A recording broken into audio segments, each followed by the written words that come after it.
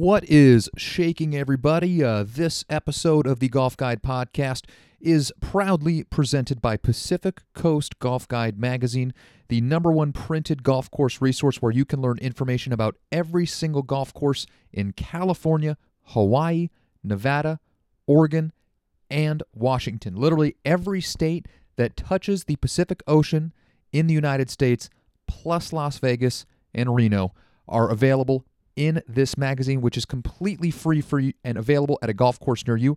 The 2019 edition of Pacific Coast Golf Guide will be available in just a few short weeks. We are putting the wrapping paper and the bow on the final preparations to get this thing sent to the printer, so I'm very excited to be able to share that with all of you. So please be on the lookout for Pacific Coast Golf Guide at a golf course near you, and you can always learn more information at golfguide.net.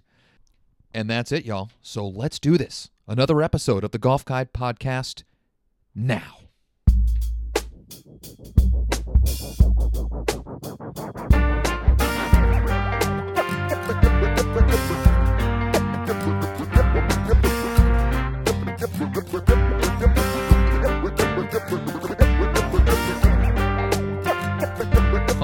All right. Salutations, everybody. I hope all of you are well. Welcome back. I am Kyle Serlo, and I thank you for listening to this episode of the Golf Guide podcast. You know, I hate to do this, but given what took place this past weekend at Waialae Country Club and everything else, I'm just going to jump right in to the meat and potatoes of this podcast, which, of course, is none other than America's favorite Augusta National Amateur from the late 90s, early 2000s, and that, of course, is Matt Kuchar. The Cooch, is a wildly popular man around the golfing world. He has been a fan favorite for years. By all accounts, he's always just seemed like a really nice, really nice guy that just, for whatever reason, has not had the ability to close out golf tournaments. I mean, I think, most recently, the one that comes to mind for everybody is the duel that he had with Jordan Spieth at the Open Championship in 2017. But you know what? Hey, and I'm not exempt from this. I like Cooch a lot. I love watching him play golf. The fact that he can have a golf swing as smooth and easy as he does and hit the ball as far as he does, and allow himself to compete with all the guys that are out there with club head speeds and like the 170s or whatever. It's just absolutely crazy, and it's really, really impressive. And, he was able to do it again where this past weekend at Waialae Country Club, I believe he won, by 4 strokes to claim his second victory in his last 4 starts, which is pretty remarkable considering that he had a 4-year winless drought going up until he won the Mayakoba Classic this past fall. So really great for Matt Kuchar. He absolutely dominated at the Sony Open this past weekend. I don't know how many of you listening to this got to watch a extended amount of the coverage, but it was pretty much just a clinic going on for Matt Kuchar. I mean, the guy literally went 63, 63, 66, 66. Absolutely incredible display of golf by Matt Kuchar. There was a little worry that he may end up blowing it on Sunday. I mean, even though he went into the final round with a comfortable-ish lead, I believe he bogeyed 3 out of his first 5 holes or something like that, and looked a little bit shaky, but that was absolutely the outlier of the week, because aside from those, that little stretch there, he looked impeccable from Thursday until Friday.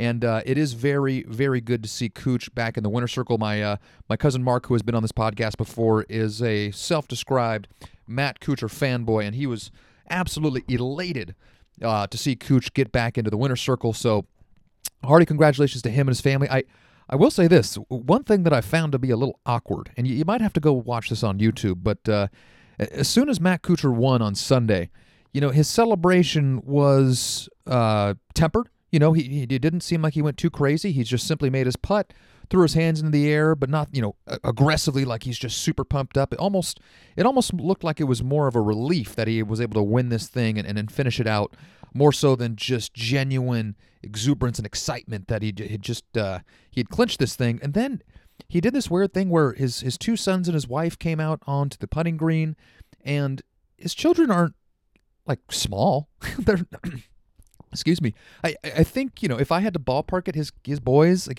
the two boys that came out on the putting green are probably like 7 and 10 or something like that. And he just, went to like pick them up like they were like 4 and 5-year-olds. And it was a little weird because he picked one of them up, and it's obvious that like they're not small kids anymore. So like even if you're in pretty good shape, you'd still be like, oh Jesus Christ, it's just like, the 100 pounds of kid right here. Like I got one arm, and then he goes to like pick up his other son with his other arm. He gets them both airborne, but then he does this really weird thing where he's like trying to give his kids a kiss, and then like ends up like smashing his two kids together, and it looked like he was trying to force his kids to like make out with each other, and it was super, super awkward. And again, it has nothing to do with the son's making. It's just, it felt like he was so confused as to what to do in that situation that the only thing that his brain allowed him to do was just force his two sons to get into, close to one another. And let's be honest, what probably was the case is that he was like, holy shit, these guys are heavy. If I just move them closer together and I can share the weight between the two of them in my two arms, maybe it'll make it a little easier. But from a viewer standpoint, it looked wildly awkward. So anyway, but that's not to say that his performance at the Sony Open wasn't anything but triumphant and spectacular. Really, really great 4 days of golf for Matt Kuchar.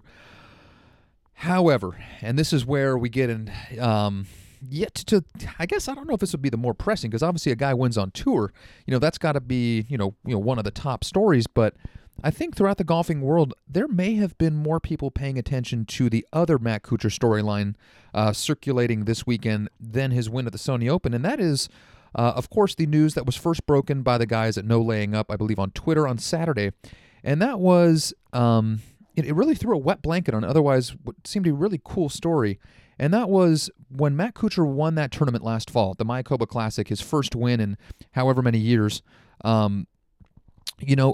He decided to hire a local caddy to carry his bag throughout the tournament. His normal looper was not available, and so he hired a gentleman that goes by the name of El Tucan. And with a local caddy on his bag, he goes and he wins his first tournament in over 4 years, and he cashes a paycheck of $1.3 million. Right? He wins $1.3 million, which means Matt Kuchar is having a great payday, and this caddy, who otherwise may have just been carrying bags for, $200 a day, he's going to make out really good as well. And, obviously he may not get like the full 10% like a normal tour caddy would, but he certainly is going to make out pretty darn good. And the news started circulating on Saturday, again, from the guys at No Laying Up, that Matt Kuchar had paid El Tucan a total of $3,000 for carrying his bag for the weekend at the Mayakoba Classic, which, again, if we're doing some pretty basic math here, at $1.3 million, the standard caddy would then be making $130,000 for that weekend, and El Tucan was allegedly paid $3,000, which, again, I'm not really much of a math whiz, but that is 2% of the 10% that a normal caddy would get. And that really rubbed a lot of people the wrong way. I mean, and myself included. I mean, certainly I tried to be objective. I tried to maintain the fact that, it has not been confirmed. I mean, we don't know whether or not he for sure only paid his caddy $3,000. There is one way to look at it where, again, this guy, if he had not been carrying a bag for Matt Kuchar, he probably would have been out carrying bags somewhere else and making $200 a day. And so for 4 days of work, probably would have made $800. So hey, $3,000 is more than $800. So hey, El Tucan, by carrying Matt Kuchar's bag, more than tripled the pay that he would have made otherwise. However, in American society especially, we have this kind of perception, and this is especially has been perpetrated by everybody that continues to tell you that trickle-down economics works, which, newsflash for you, it doesn't. And that is that, we rely on the wealthy to then redistribute their wealth and help out those that are more in need, because they obviously have the resources where they can afford to help other people out and still maintain a really wonderful lifestyle that probably wouldn't be affected if they had 10 or 20,000 less dollars, right? And so the fact that this guy who lives in Mexico, who is making, probably somewhere in the $25,000 to $40,000 a year range, and in Mexico, that's really not a terrible living, but certainly, in El Toucan's case, $10,000 would be almost a life-changing sum of money. And for Matt Kuchar to win $1.3 million and then tip his caddy out $3,000, it just does not sit well. And especially, I think what was really disconcerting for so many people is that a guy that is seemingly so likable, is so beloved by fans and the media. He just has this great personality, this really positive public image, and then for it to come out that this guy, is maybe a distant second cousin of Scotty No Tip and Pippen. The guy's just essentially got alligator arms. It really kind of rocks a lot of people's perception of what they think about Matt Kuchar, because they associate somebody who is cheap and doesn't tip with being selfish, not appreciative of others' work, and that did not jive with the image that a lot of people had of Matt Kuchar. So it kind of really, again, it was really unsettling for a lot of people. I know that a gentleman, Jesus, I'm really sorry to whoever had the story. I think it might have been Brian Wacker from Golf Digest Golf World. He finally had an opportunity to ask Matt Kuchar about this during the weekend at the Sony Open, and Matt Kuchar's response was, "That's not a story. I didn't pay El Toucan $3,000, but I also didn't pay him 10%. We had an agreement beforehand." And I honestly, I don't even know what to make of that quote. It makes me wonder if maybe perhaps before the tournament even started, that maybe Matt Kuchar was just like, "Hey, listen, man, like, you come on the bag, regardless of what I do, I'll pay you $3,000 to carry my bag for the next 4 days." Does this seem like a deal? And, from El Toucan's perspective, I mean, hey, if the guy ends up, if he finishes dead last and misses the cut, then, $3,000, it's kind of a safe way to guarantee that you're going to make at least a decent sum of money. For Matt Kuchar's standpoint, it's like, hey, man, it's like, that's about the minimum I would expect to pay for a caddy for a weekend anyway. Let's just get it there. If I win, then great. I get to keep more of my winnings. I mean, if that is the agreement in place, then there's really not much of a story here, except for the fact that you would like to think that if a guy like El Toucan helped Matt Kuchar break out of a 4-year drought and win a tournament that ended up paying him more than $1 million in winnings, that just the good-natured, person, or just somebody who, I don't know, has a lot of the attributes that we like to think of ourselves as having, being generous and looking out for one another, that even though they had an arrangement where he'd pay him $3,000, if he ended up winning a $1.3 million first place prize, that he would probably kick him a little bit extra, being like, "Hey, man, great work this weekend. I'm so happy that we got together." And with that not being the case, again, it's a massive bummer. I don't like hearing about people who work really hard that aren't taken care of. I mean, shit, man. Again, I was saying 10% is what a normal caddy makes. Now, a lot of people hate Brandel Chambly, and I am not in that camp. The last couple of years, I actually find myself warming up to him more and more and more, and actually really enjoy listening to him, because while his points of view are very different from my own, you can't deny the fact that he is well researched, and everything he says he does mean, and I do really respect that about Brandel Chambly. And he made a very good point that, El Toucan probably never should have ever been, expecting 10%, and I agree with that, because part of the reason that caddies get paid as much as they do is because, one, they're traveling. It's a massive, inconvenience. They're taking them away from their friends and their family, kind of just following this tour pro around, helping them out. They're also out there doing all the practice rounds and, back in their hotel rooms doing kind of preparation, almost reconnaissance work, if you will, on all the golf courses, mapping things out, helping players come up with strategies. And so there's a whole lot more that goes into caddying for a professional than just picking up the bag on the first tee, and guiding them through 18 holes and being done. I mean, it is a wildly labor-intensive job that takes a lot of skill and a lot of time. And, the way to properly compensate somebody for all that is by paying them 10% of the winnings. And El Toucan was not doing really any of that stuff. I mean, he was very much like, met him the day before or whatever, went out and carried his bag for 4 days, and it just happened to come home with a win. And so I certainly would not have blamed, Matt Kuchar at all for not paying him 10%. I don't blame at all for not paying him 10%. I just think that if the alleged sum of $3,000 is the case, it does feel a little bit like Matt Kuchar is taking advantage of El Toucan via some sort of agreement that they had. Now, at what point, what sum of money would Matt Kuchar have had to pay El Toucan for people to not be upset? I don't know the answer to that question. I know that if 10% is $130,000, I mean, shit, dude, you could have paid the guy $50,000, right? So that is certainly less than 50%. It's more like, or less than 10%. It's less than 5%. It's what, 3 or 4% of his winnings?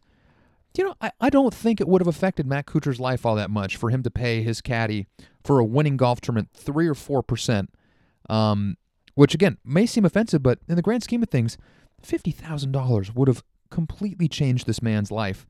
In his family's life, and it just would have been so cool, and it would have been a gesture that I'm sure some people, if they found out that Matt Kuchar tipped him 5% instead of 10%, they still would have bitched and complained. But I don't know, the most of us out there that kind of have a little bit more of a worldview and kind of just try to take things in perspective, I don't think many people would have had much of an issue if he had tipped him $50,000. I really don't. It's that $3,000 seems like such a small sum of money when you're talking about $1.3 million for a week's work, that it's just really disappointed. So that all being said, I don't know how this is going to affect Matt Kuchar going forward. Obviously, the news broke on Saturday. I'm sure he heard something about it, and maybe that is part of the reason why he came out of the gate on Sunday morning, bogeying 3 out of those first 5 holes before he was able to correct himself. I don't know how this will affect him going forward.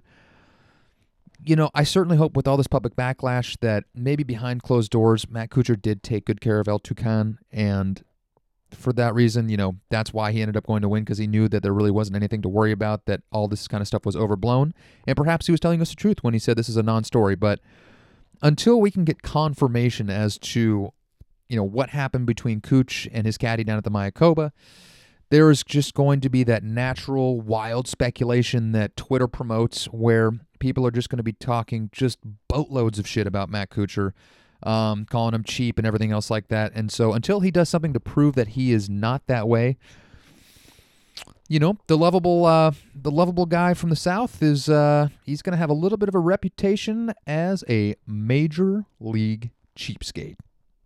And so with all that Matt Kuchar talk in the rearview mirror, let's just go to the couple other little news items that I wanted to share with you in this podcast before I bid you adieu.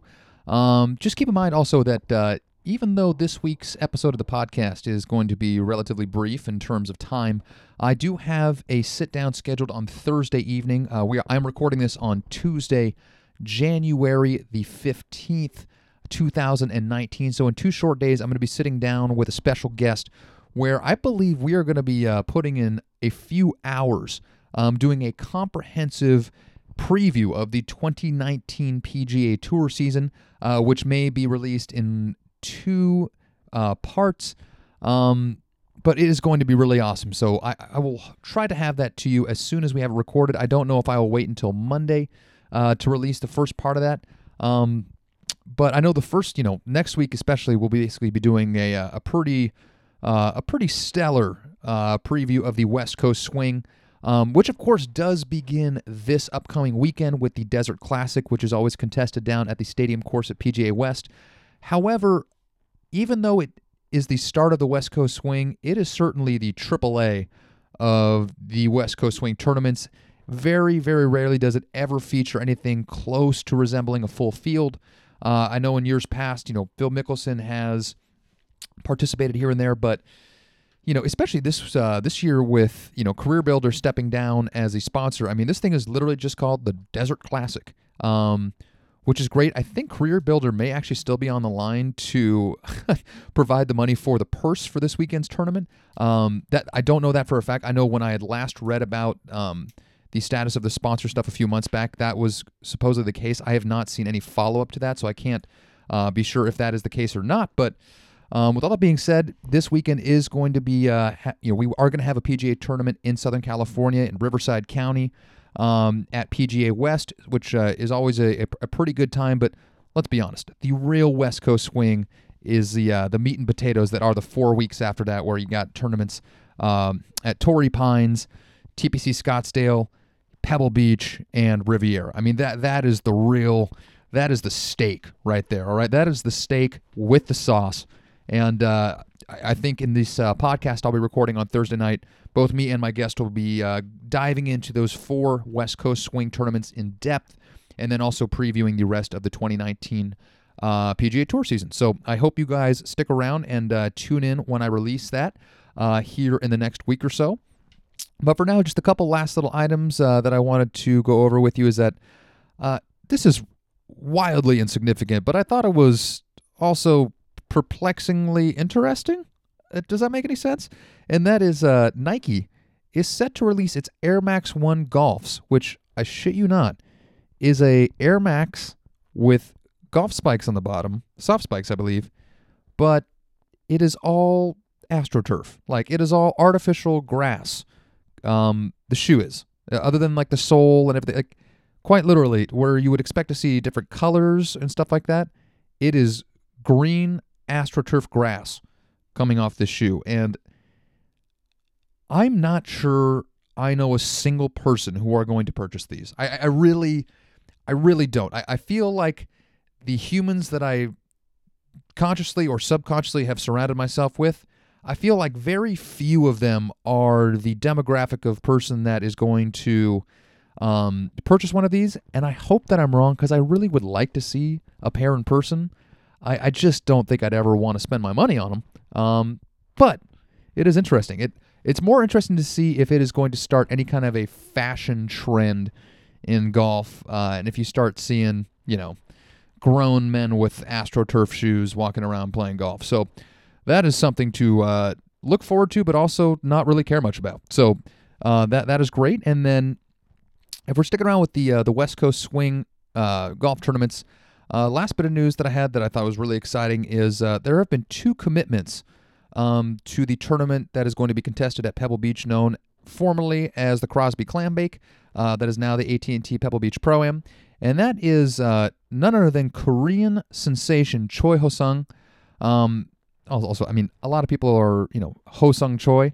As somebody who, for better or for worse, has spent several years in South Korea. In Korea, you always say the family name, the surname first, and then you say the person's first name, after that. So over there, I would be Serlo Kyle, right? Choi is his surname, so if you're in Korea, everybody is referring to him as Choi Ho-sung. But if he's going to be playing and hanging out in America, God damn it, he's Ho-sung Choi. Just the same way that Chan Ho Park is actually Park Chan Ho, or Rio Hyunjin. Well, over in America, they call him Hyunjin Rio.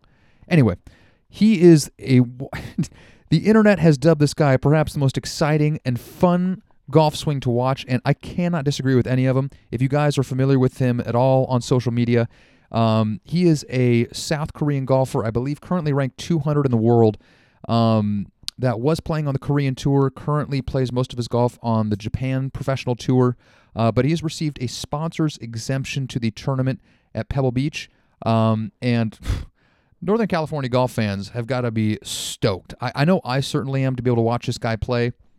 It is going to be a wildly good time just to kind of watch him just not be the same as every other guy. I mean, in the world of TrackMan, we've talked about it at length several times before, that more and more golf swings are looking more and more similar, and it's getting tougher to differentiate one guy's game versus another's because they're all so similar. And in that kind of a time, to have a guy like Choi Ho-sung come over and just break the mold and just be, eccentric and have a highly individualized golf swing is super exciting and is going to be really fun to watch. And then the other little bit of news in terms of commitments to the AT&T Pro-Am is none other than El Camarón, which, if you guys have not read Alan Shipnuck's piece on golf.com about Jose de Jesus Rodriguez, also known as El Camarón or the Shrimp, It is a profile piece on this gentleman who is from a small poor town in Mexico, and just all the obstacles that he overcame to get to where he is now, which is playing professionally. He's been on the Web.com tour for the last couple of years and has earned a few exemptions onto the PGA Tour, which included last weekend at the Sony Open at Waialae Country Club. He is also going to be playing at the AT&T Pebble Beach Pro-Am, and I am so excited to watch him after reading Alan Shipnuck's piece. As if I don't just verbally blow Alan enough on this podcast. I mean, he really is my favorite golf writer in the world right now. He is absolutely fantastic, and especially concerning his profile pieces, he did a remarkable job with that El Camarón piece. If you have not read it already, I would implore you to do that. It is an exceptional read. It's well worth 10 to 15 minutes of your time. And, I came away from it thinking that I think I have a new favorite guy to root for. In terms of guys that are not in the top 10 of the world golf rankings, but in terms of any given week, a long shot that I'm pulling for, to finish in the top 10, El Camarón has instantly become that guy for me after reading Alan Shipnuck's piece. So really, really wonderful piece of journalism that, again, I would encourage all of you to go read. I believe it's still on golf.com. You can go find it on Alan Shipnuck's Twitter page, as well. I'm sure it wouldn't be hard to find there. But yeah, it's just getting me really excited. The AT&T Pebble Beach Pro-Am is going to be a ton of fun to go watch. I know we're going to talk about it much more at length in next week's podcast with my guest. And so I will leave that conversation for then. And with that, I will put a bow on this episode of the podcast. Sorry again for having me a little bit brief, but we will have a much girthier episode of the podcast for you each of the next couple of weeks. So please stay tuned for that. Thank you again, everybody, for listening. If you want to support the podcast, the best way to do so is to leave us a review on iTunes. Anything you can leave is much appreciated. It certainly helps us with, getting the word out about the podcast and sharing this with as many people as would want to listen to it, I guess. All right, and with that note, thank you again, everybody. Have a wonderful week. Have a great weekend. I hope there is some golf in your near future. And until next time, mahalo.